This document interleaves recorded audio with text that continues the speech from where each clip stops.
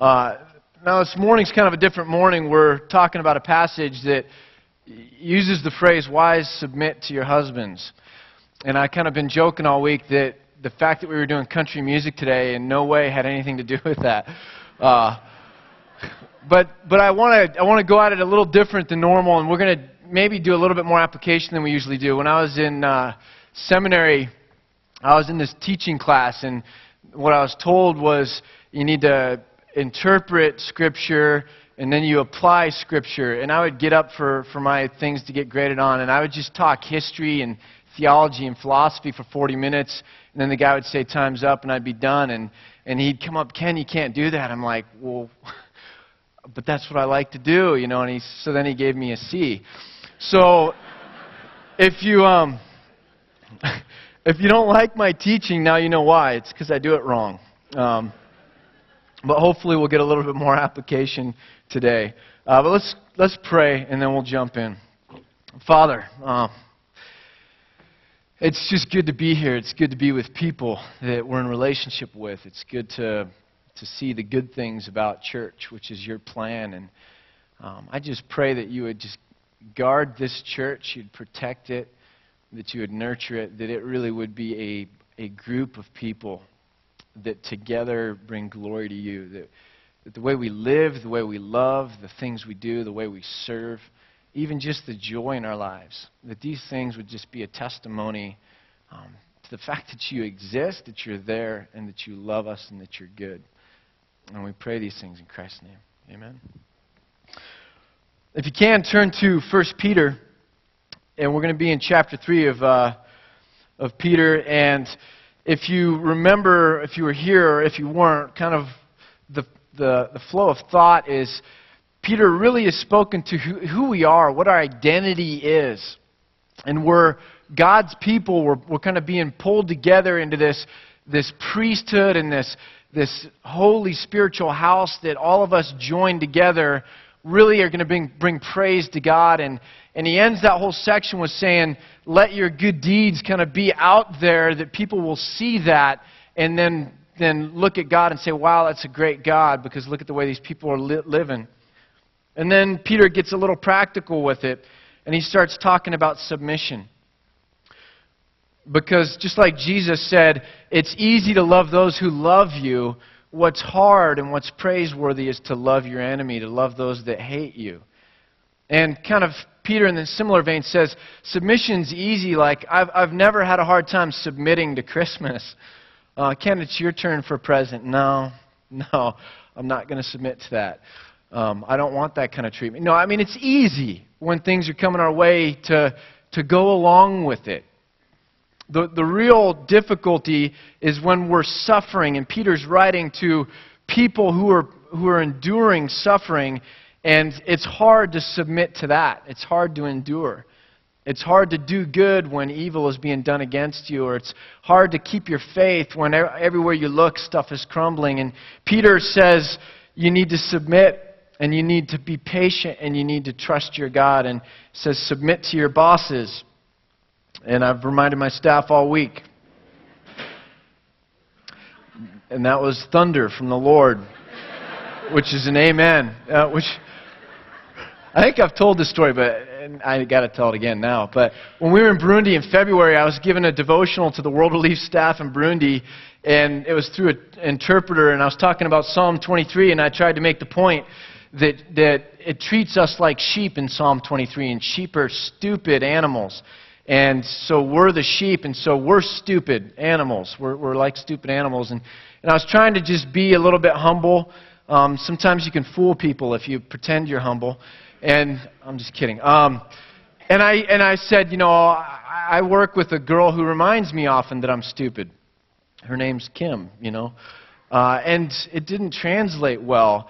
And in that culture, that's just something you wouldn't do, Kim.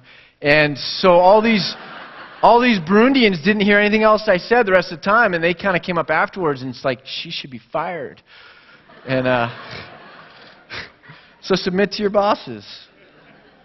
Bring them coffee. I don't know. And it says slaves submit. It says submit to your government. And basically the idea here is get along with it. Get along with it. So much as it's within your power to do this, don't react to every little thing. Have you ever known that guy like in high school or college? It's usually a guy, but it's got that short fuse.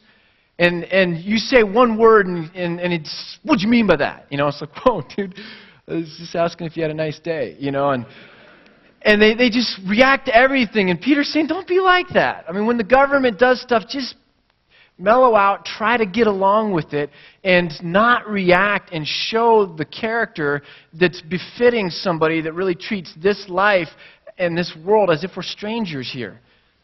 And there's somebody over it all that we can trust, and in trusting Him, we can get along with it and endure suffering a little bit. And when wrong is done, we don't have a short fuse and just respond and react with the same kind of a thing. And so this is where Peter's going, and then he gets to this passage in chapter 3, and it begins this way, and it says, "Wives, in the same way, be submissive to your husbands, so that if any of them do not believe the word, they may be won over without words by the behavior of their wives." Let me read that again. Wives, in the same way, just like everyone else has to get along and endure some things because we have a God we can trust, in the same way, be submissive to your husbands, so that if any of them do not believe, that they may be won over without words. Can you imagine that? Without nagging, without talking, without preaching, without words. It's just, there's something about the life that wins these people over. And they're won over by the behavior of their wives. And so I want to stop there for a second, and I want to talk about 3 things that we get wrong as we launch into this passage. 3 things that we get wrong, and I think it'll help frame the rest of it as we talk to wives and then ultimately talk to the men. And I say men because I think I said husbands in the outline, but in my mind I just went to men because I think one of the biggest things is men are going to be leaders in this, and so we got to start training the younger guys that aren't married yet to be worthy of this kind of thing. So I say men on purpose. But here's 3 things we get wrong. We get the word wrong. Number 1, we get the word wrong. I was kind of frustrated with God this week. I was like, why in the middle of all this FLDS, the thing going on in Texas, and all the religious kind of abuse of women and children going on, and it's using authoritative type writings to control and manipulate people. Why in the middle of all this do I have to run into this passage at this point in time? And I was kind of like frustrated, Maybe no one will notice. I'll just skip over it, God. And one of the things that's going on here is the reason we get so prickly about it is because we really get the word wrong. The English word submit, it means to get along with or to come under authority, but it really has this sense in which someone loses and someone wins. If you've flipped the channels at all in the last year or so, you've probably come across Ultimate Fighting. And Ultimate Fighting is mixed martial arts, and it's boxing, and it's wrestling, and it's martial arts, and these guys kind of go crazy at each other. And one of the things they can do to win is to take an arm or a leg and to bend it up so much that the other guy taps out. The other guy submits rather than have his arm broken or his leg broken or something like that. And so there he is shamed while the other guy is victorious because this guy submitted that guy. And this guy submitted to the other guy. Does that make sense?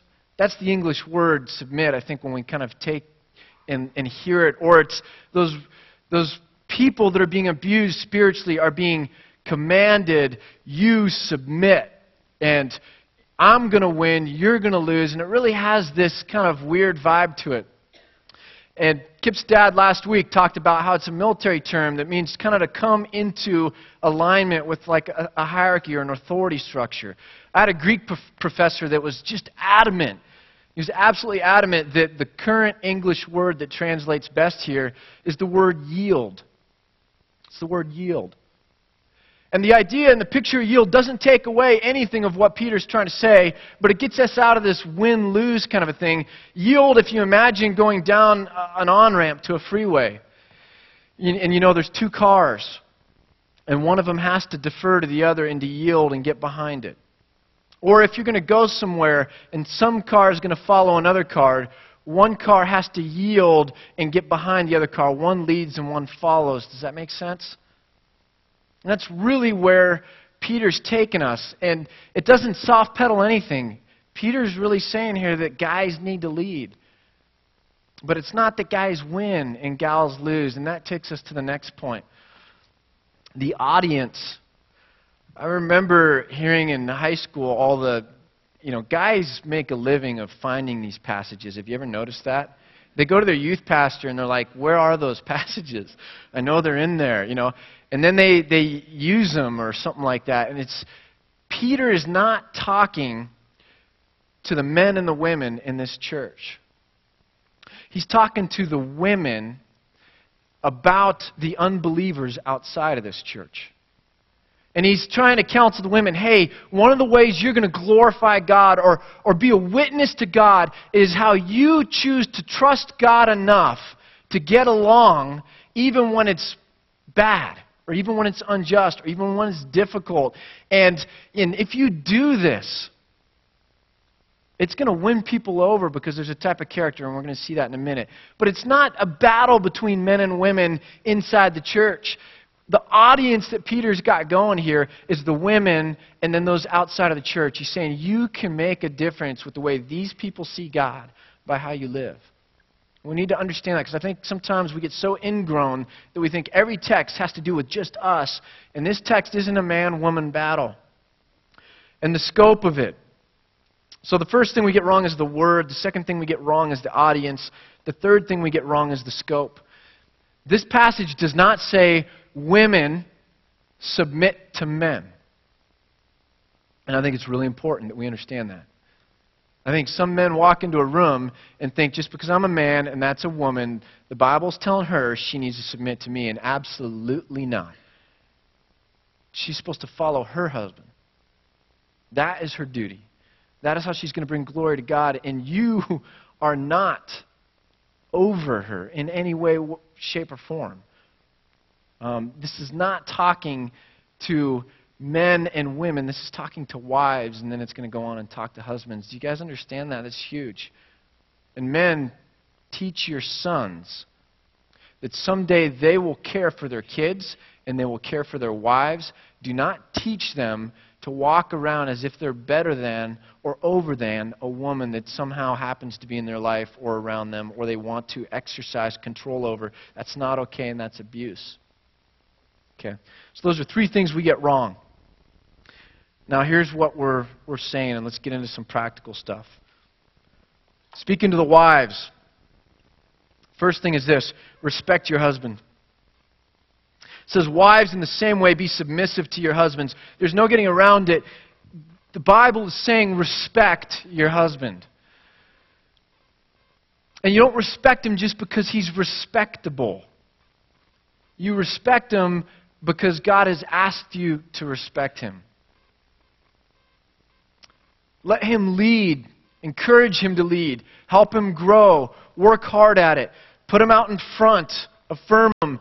We all learned from the Big Fat Greek Wedding movie that even if the guy is the head, the wife is the neck that turns the head. So it's okay. You can still control. Just kidding. Here's something interesting. There's this book that a bunch of women in our church are reading through, and so I tried to run to it because I was like, maybe I can avoid making statements that I'm going to get lampooned for. I'll let a woman speak to women. But one of the interesting things is that this lady goes in here and basically says, the more you respect men, the more respectable they become. You don't wait till they're respectable. You treat them the way God would want you to treat them, and they'll become that. And I kind of thought about that, and I was like, you know what? That's true. Guys, when the stakes are raised, we respond. The only time we cook is when it's a barbecue, and there's fire and explosives and danger, And so that's when we cook. And when the stakes go up, guys respond. That's why women don't understand the whole when we're lost thing. Okay? Let's just for once and for all get this out there. Okay?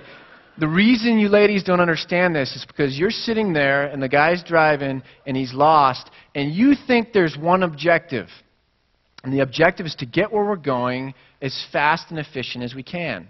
And so you get really frustrated. What you don't realize is the guy has two objectives: to get where he's going and to do it himself. Okay? He's reliving Cops and Robbers and his adventures of being a little kid where it's this grand thing and he's like, the whole world's against him and he's solving this riddle and he's like developing this hero thing in his mind and he's going off and he's role-playing again. He's back to 10 years old. And then you get mad at him and it's like when his mom would yell at him, like, come in for dinner. And the guy gets mad. You just ruined it. You ruined it.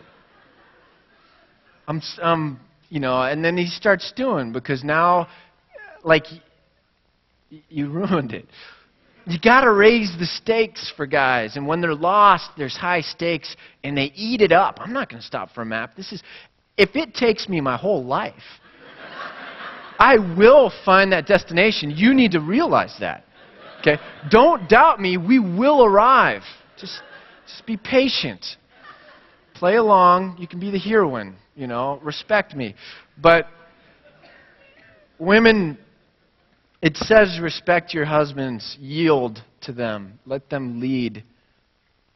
Respect them and they will grow into respectability. And that falls into the second one, and it's this: affirm what there is rather than criticize what there isn't.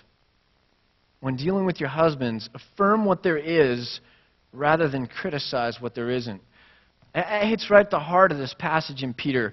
It talks about Jesus, and we're following his example, and what good does it do is if you bear up under just suffering, but if you bear up under unjust suffering, like there's a patience aspect, a trust aspect, and so you can wait it off. You don't have to point out every flaw, and you can build on strengths and affirm. And so wives, as part of respect, don't embarrass your husbands and help them grow by affirming them. I have a really driven, intense personality. I don't go to hospital visits because I think I've said before, blood pressure goes up like 20 points the minute I walk in the room, and then the nurses come along and want me to leave, My wife doesn't punish me for it. She doesn't punish me for that. She rounds me out, and she always brings in the side that I don't see and the perspective I don't see, and she helps me see beyond the surface of things. And my wife is deeper than I think anyone realizes. And she makes me a better man, not by criticizing me, but by helping me. And I think it's huge. And women, affirm what there is rather than criticize what there isn't. And I think sometimes...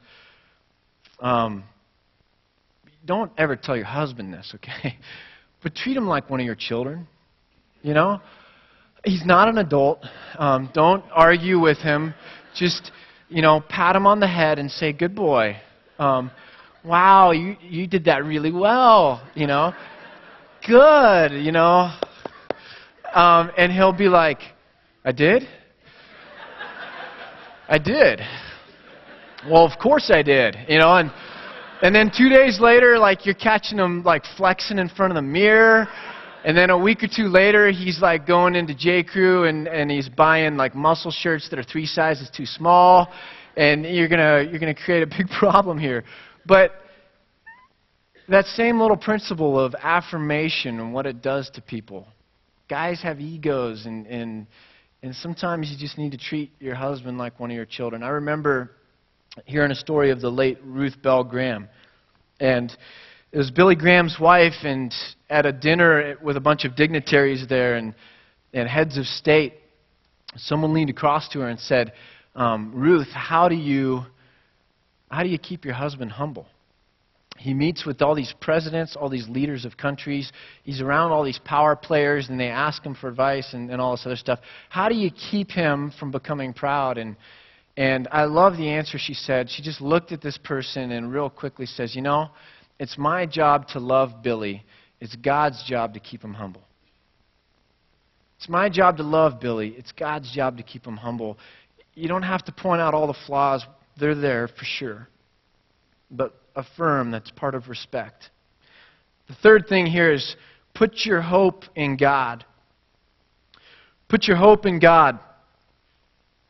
You know, it's interesting, these passages where somebody's going to respect somebody else, God usually puts a promise in there. And in Exodus 20, where it's in the Ten Commandments, there's one of those commandments that has a promise in it. You know which one it is? It's to the children, obey your parents. And you know why there's a promise in it?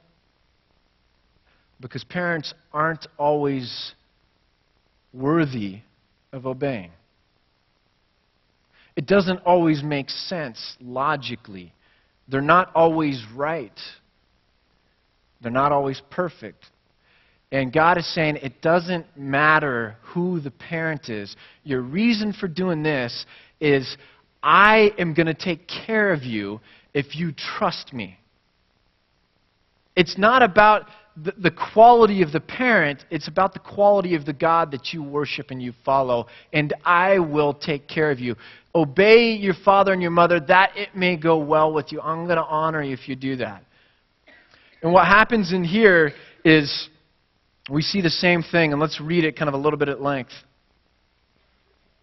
Starting in verse 2, and we'll kind of read through the paragraph. It says, when these men, these husbands, when they see the purity and reverence of your lives, your beauty should not come from outward adornment such as braided hair and the wearing of gold jewelry and fine clothes. Instead, your beauty should be that of your inner self, the unfading beauty of a gentle and quiet spirit, which is of great worth in God's sight. For this is the way that the holy women of the past who put their hope in God used to make themselves beautiful. It was their character. They were submissive to their own husbands, like Sarah, who obeyed Abraham and called him her master or Lord. And you are daughters if you do what is right and do not give way to fear. A couple of things in here. It talks about makeup. And I remember, I don't think this really has anything to do with the conversation. Back in those days, it wasn't like today where it's prevalent and it was just kind of a common part of society. He's basically saying, don't go out thinking you're going to attack society with all these weapons, so to speak, so that you gain this attention. Rather, develop who you are and live the way God wants you to live. And there's going to be this vibe about you that's going to be what I would call nobility. I mean, if you think of just the woman that you respect the most. And I think the word that captures that for me, and we're going to see the word noble later on, but the word that captures that for me is nobility. And so the makeup thing's kind of I think a rabbit trail, but I remember hearing Chuck Swindoll one time. Chuck Swindoll is in his late 70s now, maybe his early 80s, but he was kind of always the pastor to pastors, I think back in the 70s and 80s and early 90s. And he was this jolly guy. Nobody could ever say anything wrong about him or attack him. He was just a really nice guy with a big smile. And I remember watching him one time speak, and he was talking about this passage in makeup, and he kind of was twisting himself into circles, and he couldn't figure out where he was at. And so he finally just stopped and kind of threw up his hands and said, look, my grandpa always said, if the barn needs painting. So that was his answer to whether you should wear makeup or not. So let's avoid the makeup thing and keep moving on. But put your hope in God, ladies. At first I'm looking at this passage and I'm like, the word submit really brings in that negative thing. The word yield, my Greek professor, all this other stuff. And then I'm getting down and I'm like, but how do I get around the word master? Ouch. That's a rough word. Sarah called her husband master. Should all the women call their husband master? And that's not at all what it's saying here. If you know the story of Abraham and his wife, they went into a foreign land, and he was a little bit wigged out that she was so pretty that if they knew that she was his wife, they were going to kill him to get her. Okay? And so she was technically his sister through a half-sister kind of a thing. And so he says, tell them that you're my sister, that I might be safe. And so 2 different times they go into a land, and she says, I'm his sister. And then someone's like, oh, you're on the market, and they grab her, and then God has to bring plagues against this person to send Sarah back to Abraham's way. But Sarah went with this horrible idea. It's this cowardly, bad idea from a typical guy going, oh, I can manipulate the situation. And she's like, all right, I'll go along with it. I'll say that you're my master. I'll say that you're my Lord. I'll say that I'm not your wife. I'm technically here, and see what happens.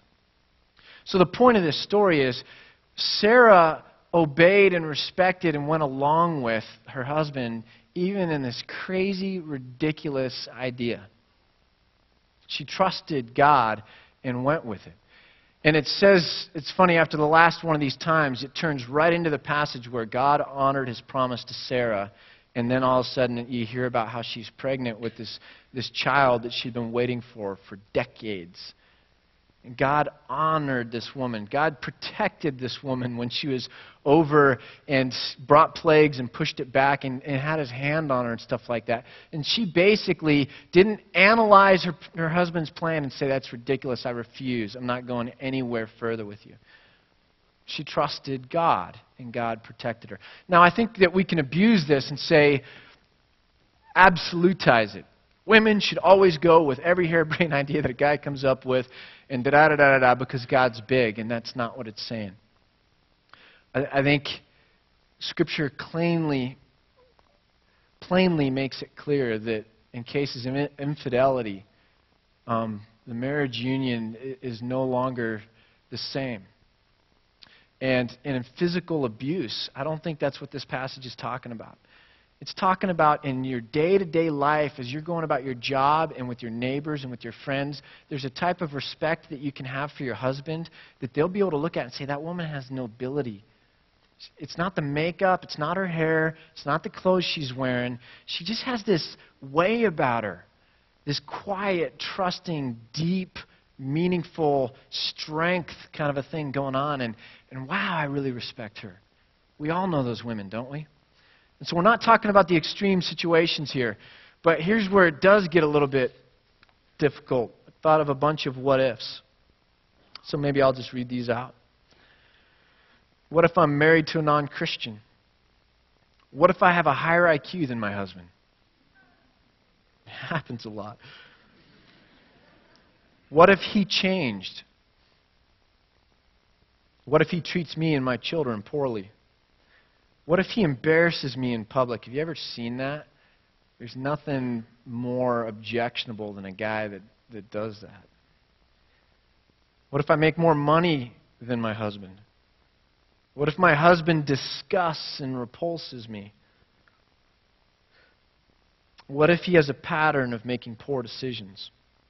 What if he has a sexual addiction? What if he's brought us to financial ruin? What if he can't keep a job? These are real life kinds of things, right? I don't have the answers for all of those. And I don't think we can give other people necessarily the answers for all of those kinds of things. Everyone makes their own decisions and is accountable to God and walks down their own road, so to speak. What Peter is telling us, though, is respect your husband and trust God. Even if you divorce him, you can still do it in respecting him and out of trust for God. Does that make sense? He's talking about an attitude here that you arm yourself with, that when you go into these sticky, difficult things that have difficult answers, because life is messy, that you arm yourself with a certain attitude, and you're doing it with an eye to who God is and trying to glorify Him, and then you do the best you can as you move forward. This is what he's talking about. And he points us to Sarah and says, man, it can get pretty tough. But you trust. Now here's the interesting thing. When husbands don't trust God like Abraham was worried. He wanted to save his own neck. He didn't trust God. I didn't really find it in the text, but I kind of in my mind had it that when Abraham had Sarah call him master, that God called Abraham idiot. It wasn't really in the Hebrew. But I think that, like, as this was going on, God was doing this, you know. But when husbands don't trust God, sometimes wives have to trust twice as much. When husbands don't trust God, sometimes wives have to trust twice as much. Now, this is a curse and an opportunity. It's a curse when you are bearing the weight of having to untangle messy situations and having no help in it. That's a curse. But it's also an opportunity. This whole passage in Peter is saying, if you can endure and be patient and trust me and bear up under unjust and difficult things, I will take care of you. And you will bring glory to me, because no one will understand that. Nobody will understand that. And so this curse that happens, I think, to a lot of wives is also an opportunity. And I think we need to encourage women and affirm women that are holding up underneath that. Not tell them and boss them around, but give them honor as they respect their husbands and try to trust God. Now, men, if we go down to verse 7, it says this: husbands, in the same way, be considerate as you live with your wives, and treat them with respect as the weaker partner and as heirs with you of the gracious gift of life, so that nothing will hinder your prayers. First thing it says, in the same way. This isn't a men-woman battle here. It's not for glory to be the victor and then you can subjugate the other. That's not it at all. In other passages, it talks about mutual respect for one another. Okay? So there's a respect thing there, and in that comes, I think, this first command, and it's this: lead. Lead. If you don't respect somebody, you don't lead them, you leave them. You might not leave the marriage, but you walk away from taking responsibility for them because they're not of value. And we are supposed to value and nurture and embrace. Paul says, husbands, love your wives the way that Christ loved the church. I mean, how did Christ love the church? I mean, there's nothing higher. And so we hold it and we cherish it and we serve it. It's servant leadership. And we try to nurture and affirm it, and we just value it. And when we value something, we don't leave it, we lead it. And so men lead. And that doesn't mean just making decisions with a grunt. It means leading spiritually in your home. Leading spiritually. You shouldn't be the last one to get up on Sunday mornings and get ready for church. Don't drag your feet. Lead your family. Be seen with your Bible. Let your kids know that you pray and that God answers your prayers. Lead in the way that you treat the opposite sex. Lead in the way you show respect to all people and the way you submit to your boss and the government and all these other things. Lead in the way that your daughters and your sons are going to look at you and they're going to get it. They're going to get what a Christian man is all about. And so lead well. Second thing is this: be strong in Christ. Be strong in Christ. How are you going to lead well through the ups and downs of life? What's going to ground you? And it's going to be the fact that you're strong and grounded and you've got a foundation in Christ. There's a verse that I want you to look at here. And it's a verse that kind of changed my whole marriage around. But in 1 Corinthians chapter 11, it says this: now I want you to realize that the head of every man is Christ, and the head of the woman is man, and the head of Christ is God. Well, I never really understood that fully, but I went through a season where I feel like I grasped a part of it. The head of the man is Christ, and the head of the woman is the man. Peter says that you treat your wife as the weaker vessel. That's not a dig. It's not a gender-biased comment. It's saying treasure her and treat her as if she's delicate and tender, and be strong. And I think this verse is saying the same thing. When I got married, I quit my job and I went back to school full-time. And my wife worked. And so I would sit around reading all day, and then when I'd get tired, I'd take a nap and all this stuff, and I'd make myself a sandwich. And then I'd go pick her up at 5 o'clock at the end of the day, and she'd have been working all day long. And she'd be crying sometimes, things going on at work, and it's difficult. And it began to eat away at me. Like, I don't feel like a man. What am I doing? I'm like napping, and my wife's working. I don't think she knows that to this day, actually. But it really rocked me. And I got really insecure. I mean, really insecure. I didn't know where my worth was coming from. I'd been in ministry right before that, and that was where my worth was coming from. And now I didn't know where it was coming from. And so I got the idea that I think we logically kind of come to, and it was like, I'll go lean on my wife for support. I'm going to go take all my insecurity and dump it right in her arms, and she's going to like affirm me and tell me how great I am and build me up. It didn't work that way. I dumped all my security in her lap, and she freaked out and was like, "Who are you?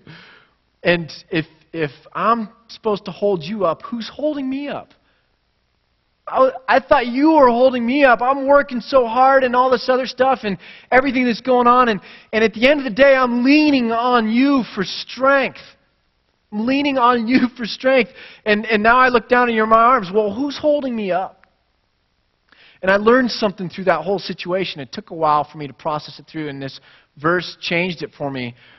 When I'm insecure, when I'm weak, there's one place I'm supposed to go for strength. And that's to Christ.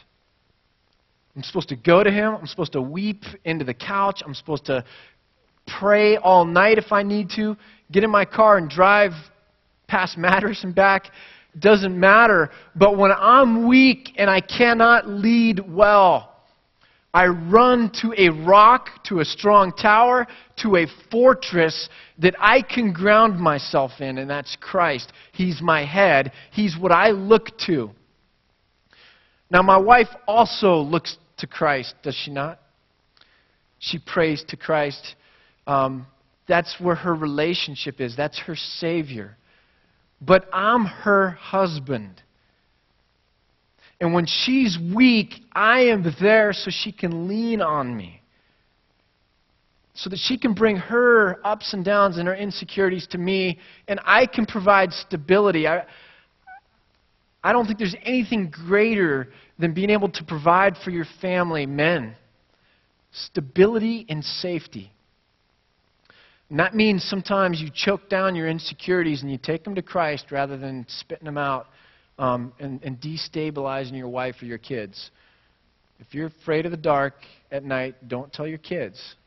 You're going to be waking up with nightmares every night. You pretend. But you need to be strong in Christ. That's the rock. That's where we go to. And we do that for the women. And the last thing is this: respect women. You ever heard the blonde joke about the blonde who was going to Disneyland, and she got close to Disneyland and the sign said Disneyland left, and so she went home? Okay? Don't tell jokes about women. That's a hair color joke. It's not a gender joke. I'm just kidding. But in all seriousness, I think the last thing here is treat them as the ones that are special. And realize that it's pretty darn hard for them to submit to guys that are leading so poorly. Their work is very tough in obeying God in this whole call of theirs. And so instead of teasing them, because, we guys know that there's buttons, and let me just push this button, of guys dominating over women and that's not God-honoring. It's not. And so if you hear it, tell those high school guys no. When Abraham was pulling that card with Sarah, God called him an idiot. Not in the Hebrew.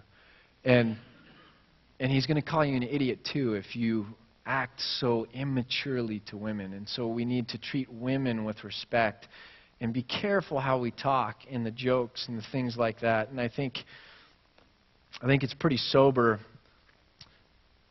that I think the hardest thing is this command that's been given to women. And If you read about the rise of early Christianity back in the Roman days, it was the women, it was on the backs of women how this whole church really grew and moved forward. And I think you look around the church sometimes and we look at women and we go, women really know how to trust God or put their faith in God in a way that I wish men could catch up with. And why is that? Because I think God's called them to some pretty tough spiritual things. And they can't do that unless they really learn to just sit at the feet of God and to pray and to receive strength and to arm themselves with hope and with faith and then move out into the world.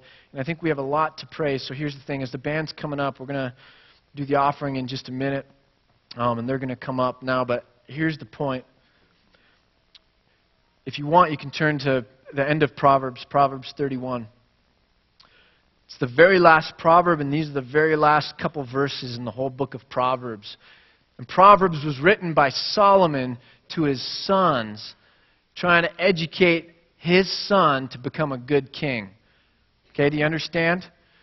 So this is, you men really listen to this. Instead of disrespecting women, here's where the whole goal is. We should be applauding them. Proverbs says this, her children, the woman who really gets it, this wonderful example of a wife of noble character that has this nobility and this strength to her because she goes through life in this way of just trusting God and not reacting. This wife of noble character in verse 28, her children arise and call her blessed. Her husband also, and he praises her. There's nothing better than praising your wife. And we can remind each other that all the time, guys. Have you praised your wife lately? Remind me to praise my wife. Many women do noble things, but you surpass them all. Charm is deceptive, here we go again, and beauty is fleeting. The externals, these other things, go away. But a woman who fears the Lord is to be praised. Give her the reward she has earned, and let her works bring her praise at the city gate. Give her the reward that she has earned, and let her works bring her praise at the city gate. The city gate was like the city council and the city center, and where all the leaders would congregate. And it's saying, go right into the middle of the community, right into the middle of it, and praise your wife. Bring her praise at the gates. Build her up. Affirm her. Love her the way that Christ loves the church. Respect her and honor her. Lead well and set a good example, because the calling that she has is a noble one and a difficult one. And so praise her. Publicly praise her. And in all these things, bosses and governments and husbands and wives, as we submit and as we trust God and as we endure, as we're patient, as we forbear, may we realize that the way we live our life reflects on God. It glorifies God when we live well and when we don't take things into our own hands. So let's pray. Father, you've called us to difficult things, but you're big enough to deliver on the promises that you've made. And where you call us to go, you will provide. And I just pray that this church, that you would grow our trust in you to such a large degree that we would be able to endure suffering that we shouldn't have to endure. And that somehow in doing that, we would point people to you. And that we would develop a character that's just unmistakable. And I pray that for myself. I pray that for my family. I pray for this church. I pray for the leaders. Father, grow us into the right kind of people that can follow in the example of your Son. In Christ's name, amen.